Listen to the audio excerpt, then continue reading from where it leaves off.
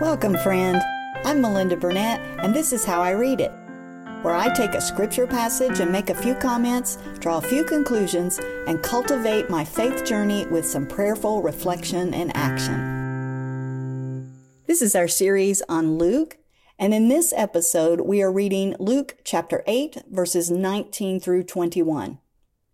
In this passage, Jesus taught in a home, apparently, and someone informed him that his mother and brothers were outside and want to talk to him.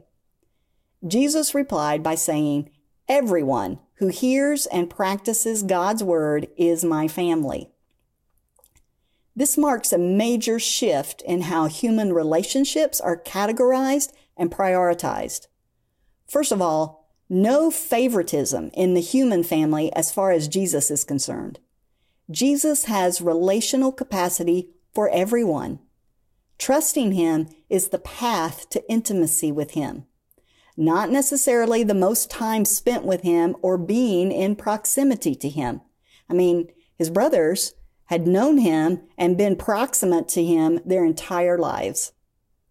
Listening to and trusting Jesus define his family. Jesus actually redefines the true family unit. Belonging is available regardless of your social status or even how culture defines family and belonging. Who do I know that needs to hear Jesus welcomes them? And how am I reflecting the heart of Jesus to include everyone, especially those that the culture deems unworthy of belonging? Thanks for hanging out with me. This is How I Read It.